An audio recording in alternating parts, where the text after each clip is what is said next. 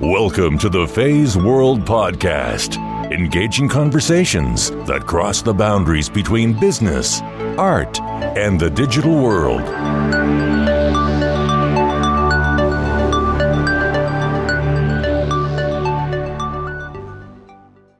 Hi everyone, this is Fei Wu and I am the creator of Faye's World Podcast.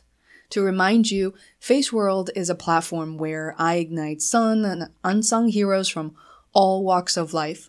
So about every 2 weeks, I feature a new special guest and help tell his or her story for the first time. Or second, third time with a different lens, different angle. But why Faye's World? It's about how people think and how they choose to live their lives. Just because we are free doesn't mean we think and live freely.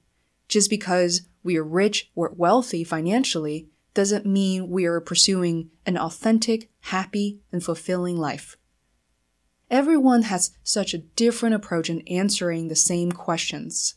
Not every person has yet succeeded or reached their goal. Many are still in the trenches, still trying to figure things out. So what I call these conversations to be moments of courage. I feel so privileged to be there with them. Sometimes there are tactics, tools, quotes that are easy to take away. But there are also tips and advice that have to come out of a more extended and intimate conversation. It takes a few pauses, struggles to get to the truth, get to the bottom. The truth of why some people forget everything and run versus some people face everything and rise. Today on Faye's World, I would like to welcome Katie Whalen. Katie is the noter-in-chief for The Lightning Notes, a website that delivers short daily posts to help us move the world forward. It features striking stories and great ideas to remind us that we matter. Improving the world is our matter. Katie is not a writer by trade. We're training. Not long ago, in fact, that she was a senior foreign policy advisor in Congress. After 4 years of working there, she decided it was time to take a dream deferred and put it out into the world. In part 1 of my interview with Katie, we explore a life well lived in DC, including what it was like to work on Capitol Hill and be in the trenches with other people day in and day out. We had the opportunity to dive into Katie's routine and daily life as a senior foreign policy advisor too, a profession I knew nothing about before I spoke with her. Part 1 is also when you experience a sliver of Katie's desire in figuring out what she wanted to do next. This is what I consider a foundation piece before we jump to Part 2. So in Part 2, we unveil the journey of Katie's moving from DC to Brooklyn, New York.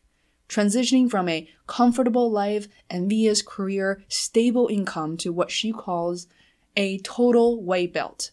Katie discovered the magic of having abundance in other parts of her life, such as creativity, inspiration, entrepreneurship. Speaking of inspiration, Katie gives a lot of credit to the one and only Mary Oliver. Mary is a poet, a writer, and has written everything people already talked about. But Mary said that she pays very, very close attention to the world. In The Lightning Note, Katie captivates people, places, and things that move her and help her become her better self. So without further ado, please welcome Katie in part 1 of our interview. Enjoy.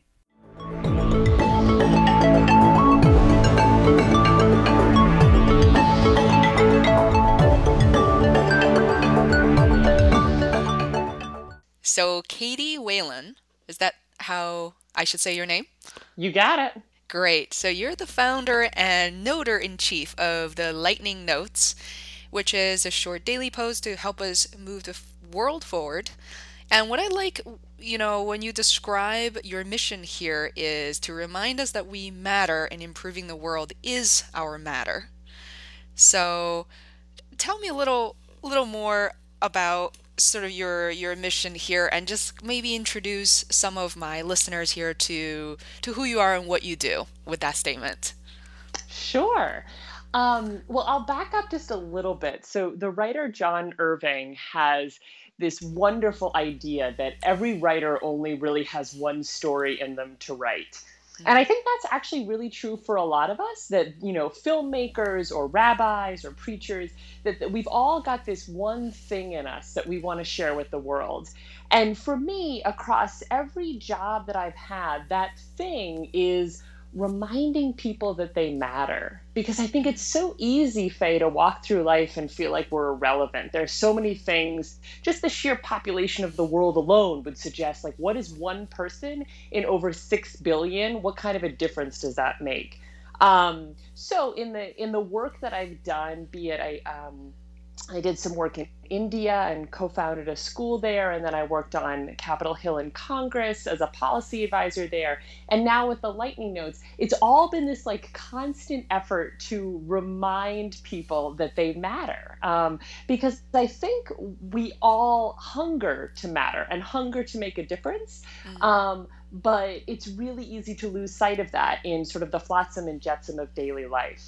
So the current iteration of that is the Lightning Notes, which is, just as you said, it's a short daily post to help us move the world forward. So what it does is it takes really great ideas and striking stories to remind us that we matter, and this is, for me, is the really key part, and that improving the world is our matter. Because I think once we remember that we actually make a difference, that we have an impact on this blue and green planet, then I think we have to use that impact for something that's larger than we are, whatever it might be. It could be being, really engaged in climate change or racial justice, or being the best hedge fund manager you can be. I mean, there's no particular form for what it is, but just to contribute to something that is bigger than each individual life. So that's kind of the Lightning Notes in a bit of a frame right there, and it's brand new. It's only been alive, Faye, for 7 months. I know, it's super exciting, and I started reading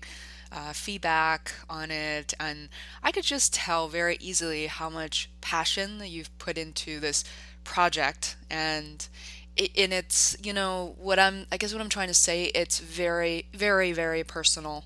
And I think Seth Godin once said that like an artist will make everything they create very personal. It's there to have a statement, and it's very authentic. It's very purely you.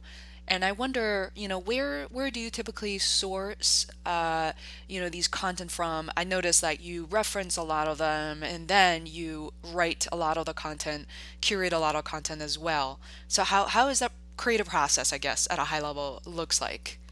Oh, man, that is such a great question, because it has been so iterative. And I think, one of the things is I'm not a writer by training or by background. Like, up until April 1st of this year, I was a senior foreign policy advisor on Capitol Hill. So the writing that I was doing was, I was writing memos on Syria and Assad and the refugee crisis, and writing a lot of emails about scheduling meetings. So I wasn't doing a lot of creative writing. And we can sort of speak about that transition as well. But certainly for me, over the past 7 months, it's been a real process of discovery, because I think everything that I'm writing about, so the main subjects of the Lightning Notes are the things that I think hold us back. So doubt, fear, convention, comparing ourselves to others, greed, envy, all these things that I personally, Katie Whalen, am struggling with.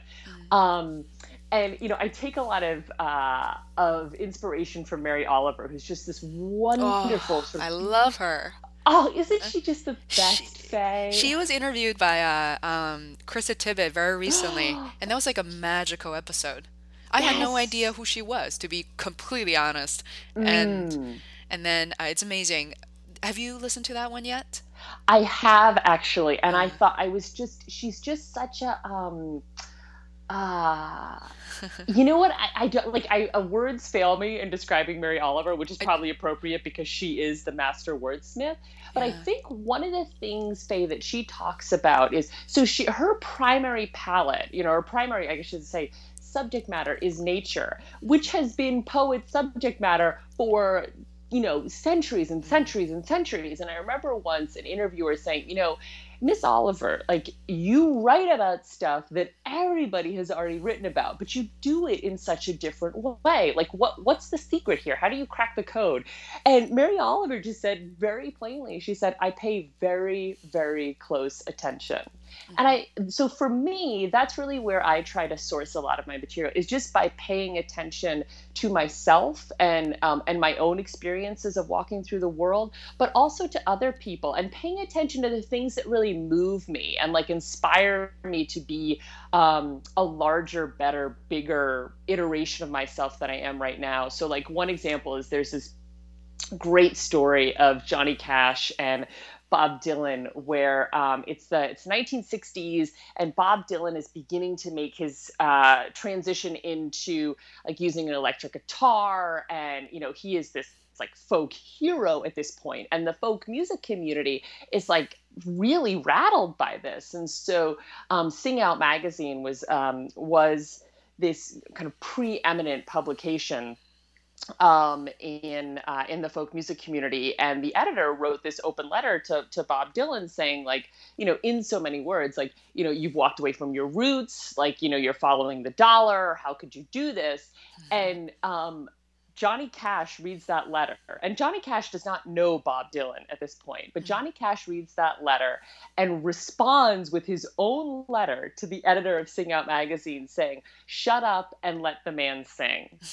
And it's just this moment where it's like getting into the trenches with somebody else who's like suffering, and walking along someone who's been beaten down or beleaguered. So it's just little things like that, Faye, where I'm reminded of like how astonishing our lives can be, and how these little moments, like these kind of little micro moments where we make a decision to like, put a hand on somebody's elbow, or actually to like stop and listen to that musician in the subway, and maybe actually even put in like $1 to her, trombone case or whatever it is. But it's those little moments of human connection that I think are so transformative, and that I am always trying to pay attention to, because I think it's easy to be heavy-handed and say you need to pay attention to like connection and how amazing it is that the sun rises in the east and sets in the west. That's like great, like that's a great way to lose people. But I think if we're reminded of these little opportunities that we have each and every day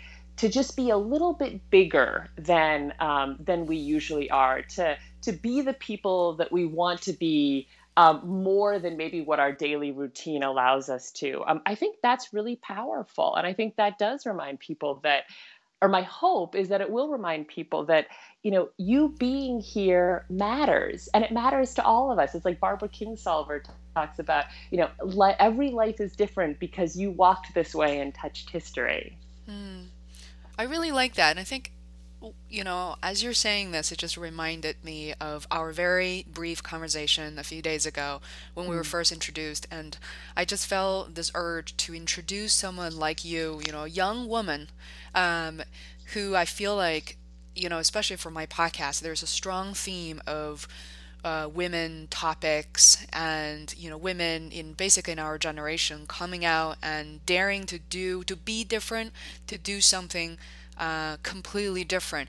And to be honest, I feel like we are also empowered to do that, because you're still in your 20s, I'm in my early 30s, and we've had our experience. We had our education, and I remember you wrote down about four or 5 years working in Congress. So you've come across a lot of sort of different people, different mentors that you can learn from. And from this point on, I feel like you're really in a wonderful position to do what you do today. And then today it was so funny, as I mentioned before, I was had dim sum with family, and I drove back on Storrow Drive in Boston, and for the first time I was in the passenger seat. So I looked over at the Charles River, and there was this bridge that doesn't look fancy at all. It's like not even noticeable, and I saw this huge like flyer banner looking thing across in bright red, and all it said was, "I dare you." Oh, how fabulous. And I don't know who it was speaking to, but I almost, I was like, is it to the rowers? I mean, it's pretty cold now, but I And I thought to myself, like, one of the reasons that I feel very blessed to be able to connect with you is I'm doing a lot of daring myself in the past year, Absolutely. and a podcast being one of them. Only one of the many things. But I think daring could really be a theme is what my listeners so far don't know is not only you started this project, but you actually quit, I would say a very stable job. Correct me if I'm wrong. Very stable, a very proud, a very, very envious job at the Congress. And then do you mind like kind of give us, you had mentioned that you want to talk about the transition, and I'm personally very interested in that as well, is transitioning from a senior foreign policy advisor in Congress. I don't really know what that job entails, to be honest. But then what was your daily routine like, and when I assume you started writing even before you quit your job, and then, what was that tipping point like? Just be super Oh, raw. Oh, sure. Oh, absolutely. Well, first of all, I just want to say, like, I think what you're doing with this podcast is so exciting, Faye, and it's such a treat and a Thank you. real honor to be a part of it because it's like it's this beautiful. I'm going to butcher this, but there's this wonderful line from the play Sundays in the Park with George, and it's something to the effect of like, you put something out there where there wasn't anything before. And I feel like that's what Faye's World is. And that's such a beautiful gift of generosity to the world, but it's also like, it's a powerful marker of self-respect to do that, Faye. So, I mean, Thank I you. take my hat off to you big time. Thank you so much. I really appreciate it. And the more we talk, I feel like certainly is one of my target group, targeted audience of, people our age trying to share the voice together, trying to create something of meaning together. So, Mm, absolutely. Well, and I just want to riff on that for a second, and then I'll get to sort of the Lightning Notes origin story. But I think we are so influenced by the people and the ideas that we spend our time with. And I think for a lot of people who are like considering taking a risk or taking a plunge or like being true to that sign on the bridge over the Charles River of like doing the dare, like that thing inside you that could eat you alive if you don't do it. I think in those times, one of the most important things is to immerse yourself in communities and environments and thoughts from people who are doing similar things. They don't have to be in the same field, but who are thinking on that level, who are respecting those urges that they have inside them to like make a change or make a switch. I'm always struck by how C.S. Lewis and J.R.R. Tolkien used to be in a writer's workshop together. And I think like it's particularly if you're going into something creative or even not, maybe if it's just straight entrepreneurship, which is like a massive feat unto itself, being with other people who are in the trenches is so important because they understand where you are. You don't have to explain yourself as much. You guys can kind of like hit the ground running. And one of the things I love about Faye's World is it's like, yes, that is it. It is like this intellectual community and really emotional support of people who have like taken what could be a dream deferred and made it like a reality in the world. And like that's just a beautiful theme, I think, Faye, to have running through your podcast, which has like had all these luminaries in such a short period of time. I mean, it's just so exciting. thank you so much. And I think part of my strategy as I'm witnessing over the past year is to at the beginning, I thought purely I'm just gonna have people are still in the making of, like, still in the trenches. By the way, those are like absolutely my favorite stories, and people are just so honest about their own stories, and even perhaps some on the surface appear to be very successful, but they're still struggling in certain areas, and they talk about lessons learned and their own struggles, super raw, authentic on the podcast.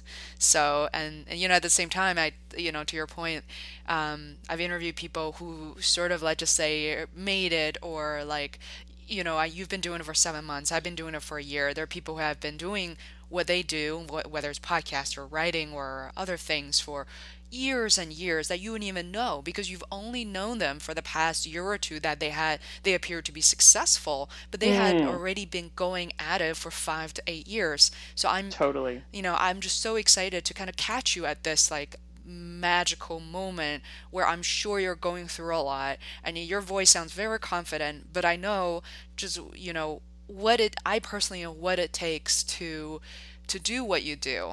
And I love to obviously have a follow-up podcast as well, like a year, 6 months, a year from today. But I mean, this is very special for both of us.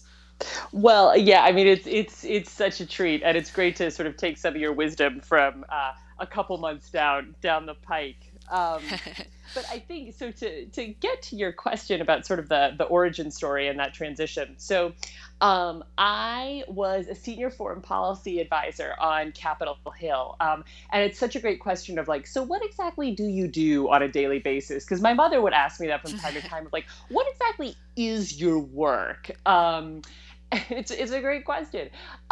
Really, what my job was to take my boss's agenda, and I worked for a wonderful man, a really wonderful man with a heart as big as they come. But it was to take his agenda and the issue areas that I covered, and really continue to move the ball on them. And we were Democrats in the minority over on the House of Representatives. And so you didn't have the usual tools that were at your disposal. So you don't control the House floor, you don't control the bills that are coming down. So it's hard legislatively to try and push what your boss wants forward. But my thinking is if I'm there, if I'm working in this environment and I'm committed to this mission, which is sort of taking my boss's ideas around foreign policy and peace and social justice and economic equality, like just because I don't have the regular tools at my disposal doesn't mean that's an excuse to not get stuff done. Mm-hmm. And so a lot of what my days were trying to figure out creatively, how can we still get stuff done, given the fact that our toolbox has gone from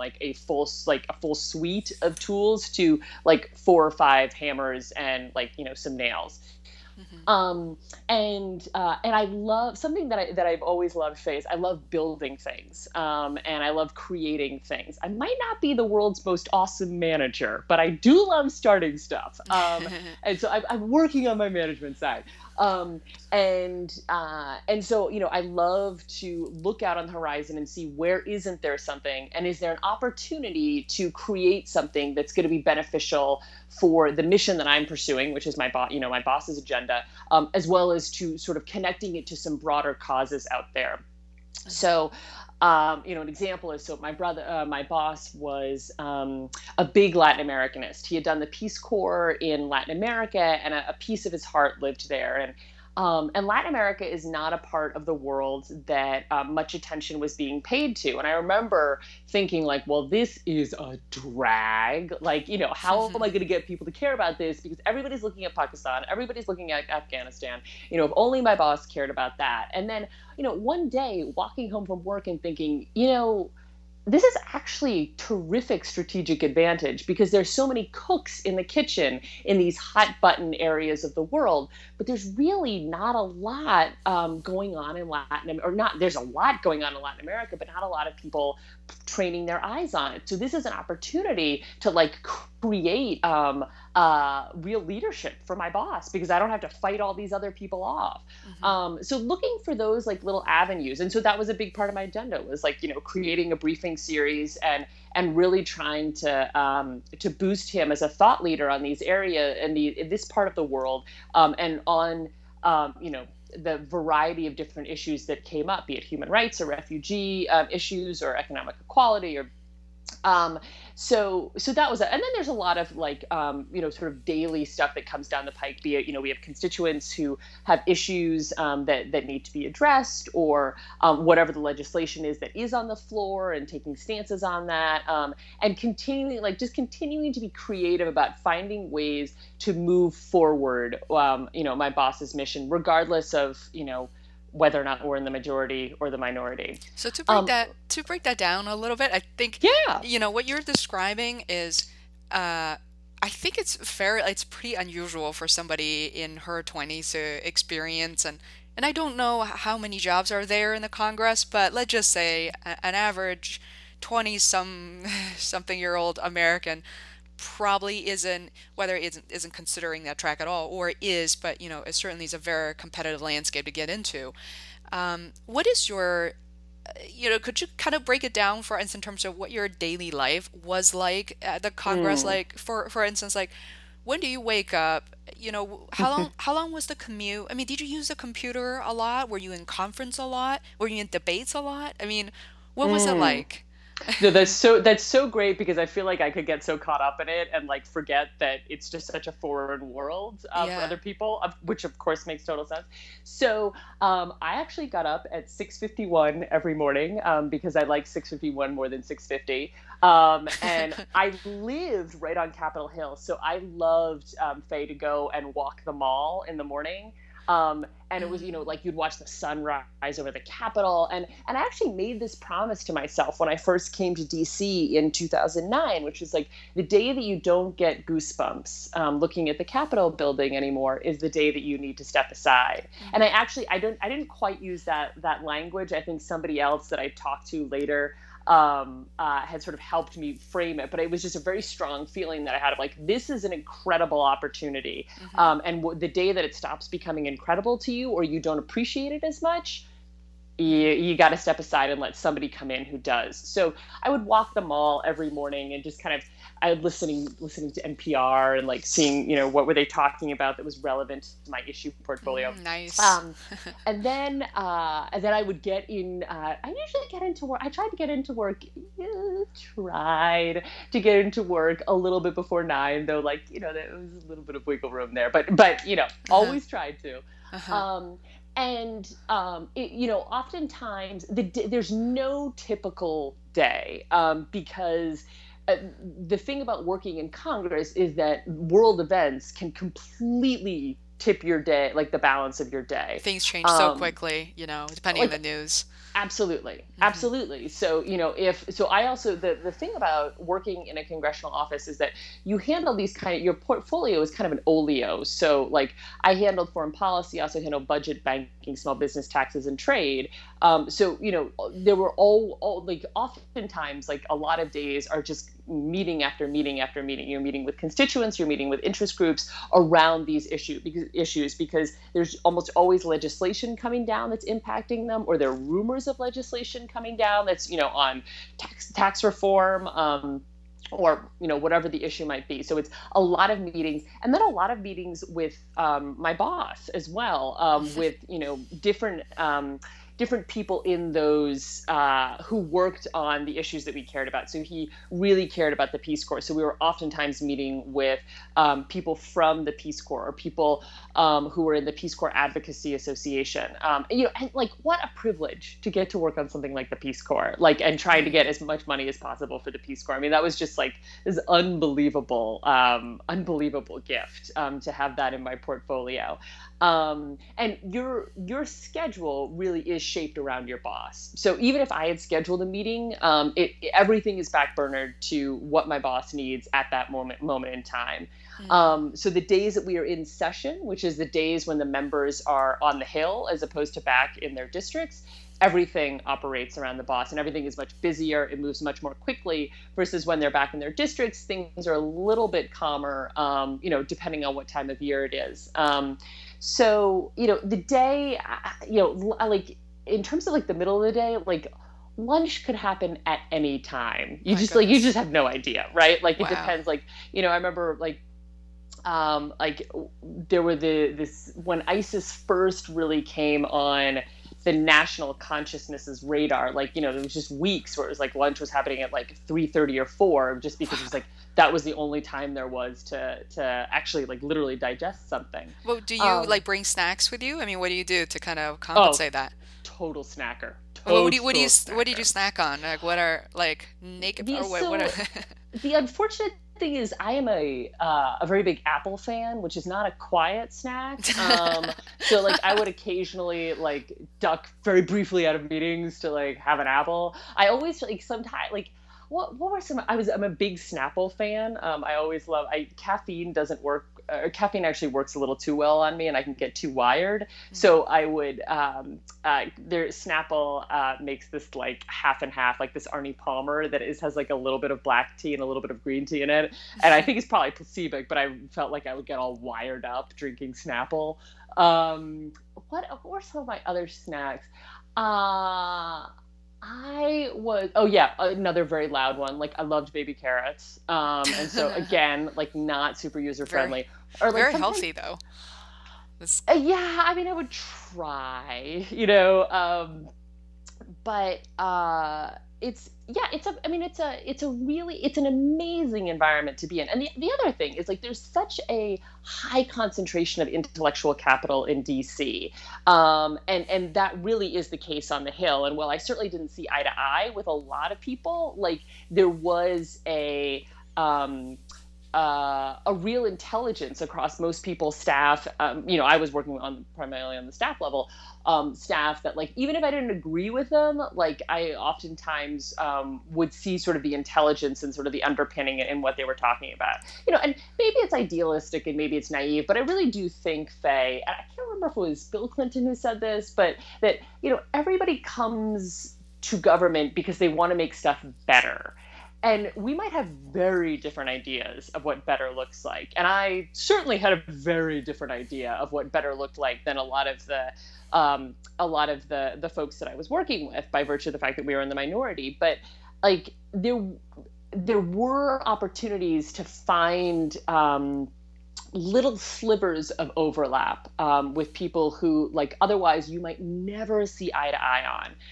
How successful do you think you're able to kind of accomplish your mission? Because I can tell right away that you're very good at your job, but and I feel like I honestly selfishly have so many questions for Congress and your previous job, but I certainly want to kind of get you start talking about the lightning notes as well. Totally. But, like what was it? I guess I think, I remind everybody that whatever the job that you have currently, it is almost unfair to ask it to fulfill every need. It just won't be. It's not even possible to fulfill every need that you have in your life.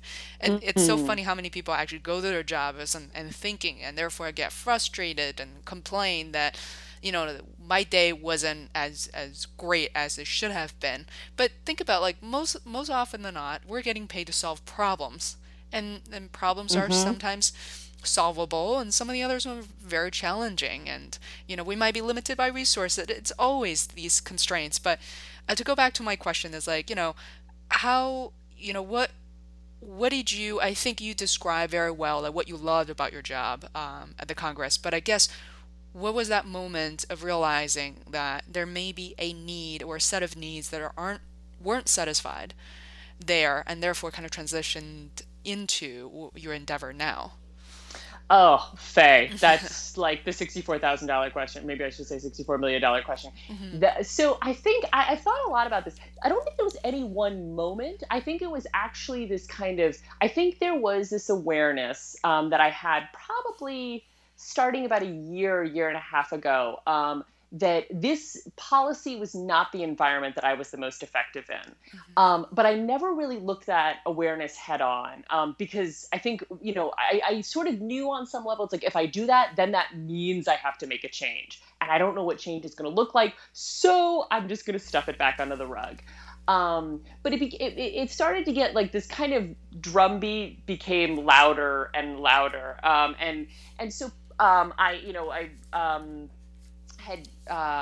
had been exploring some other opportunities where I felt like, maybe I can use a different platform to remind people that they matter more. Maybe because I just don't know if I've got the constitution for doing that in the policy environment. And I had this one particular job that I like really had my heart set on. And it didn't pan out.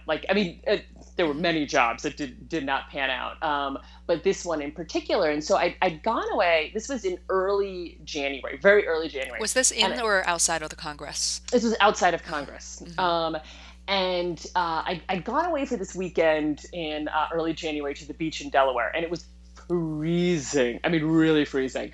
And I was walking up and down the boardwalk, and it was, early in the morning. And I just kind of knew it was like, I'm like, and, kind of nursing my wounds and sort of feeling sorry for myself. This job didn't work out, and like trying to figure out like, so what do I look to next? Cause I pinned a lot of stuff on getting this job.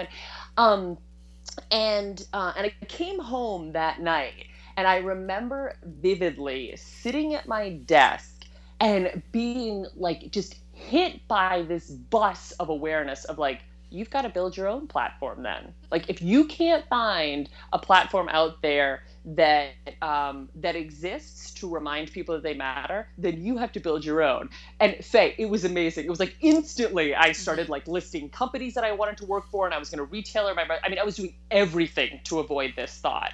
But like, it got bigger and louder and louder. I mean, this was just all in this one evening sitting at my desk. And so finally I was like, maybe I should actually really pay attention to this, because it's really loud, and I don't know if I can walk away from it. And so I sent my mother an email that night, and the email just said like, "Dear Bum, I think I'm going to leave my job.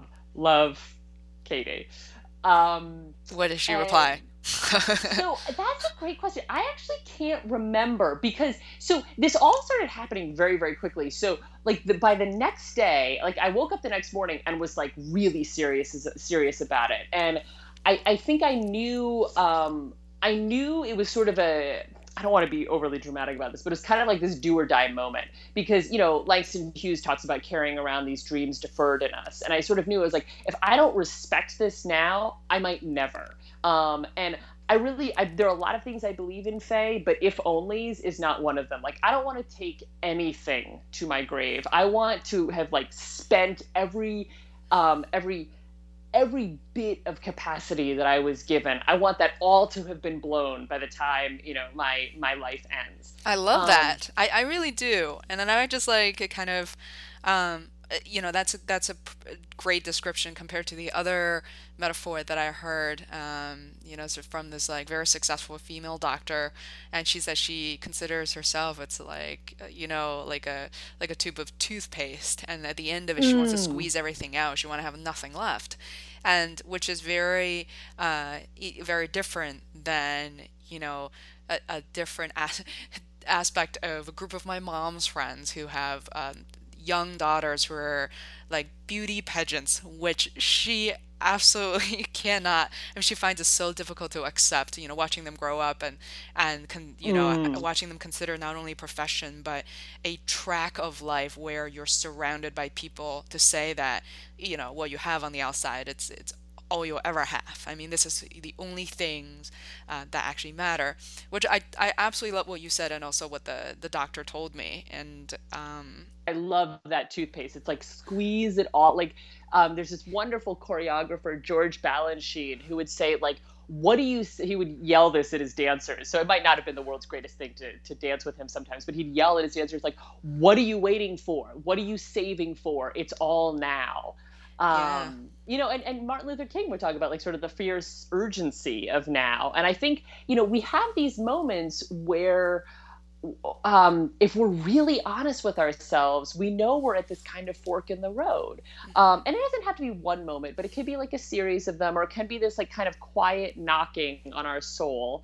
And so I got up the next morning and I was like, I'm going to start with writing. Like, writing is going to be my platform. I think there's a low barrier to entry. And so I called my mom and I'm like, Mom, I'm going to quit my job and I'm going to be a writer. Without missing a beat, my mother was like, that's great. Why don't you try writing first? And I like kind of, I like had this moment of like, oh, she doesn't believe in me. Oh God, I'm never going to make this happen. And then actually realized that what she meant was like, why don't you like wade in before you like dive headlong in, and like give yourself a little bit of a runway. And I was like, all right, you, Mom, are onto something, which is always the case with my mother. She is like spot on 11 times out of 10.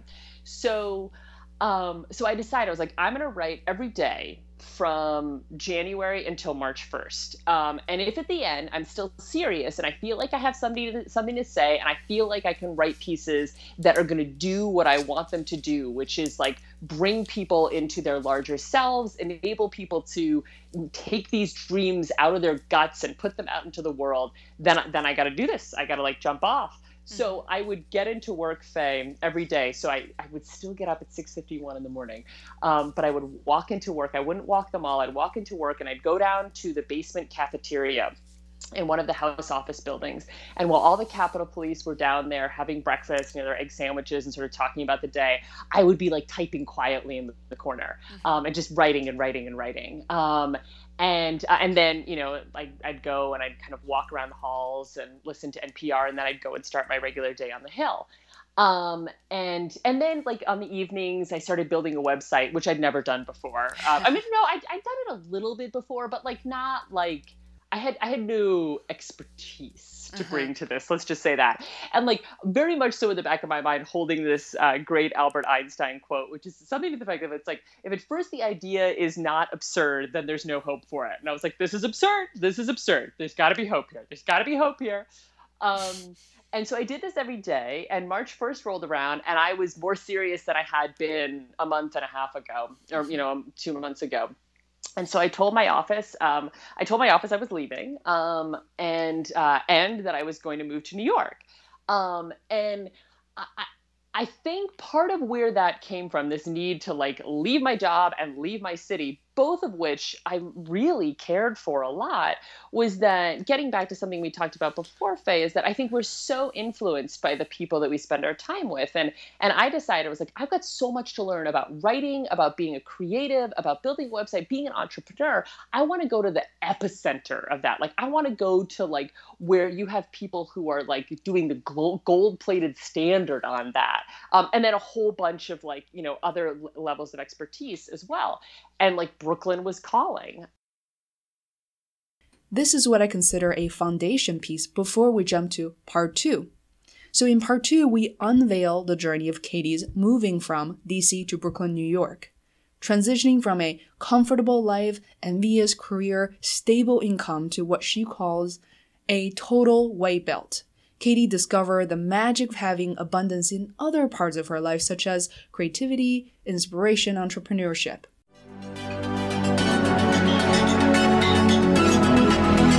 To listen to more episodes of the Faze World podcast, please subscribe on iTunes or visit fazeworld.com. That is FEISWORLD,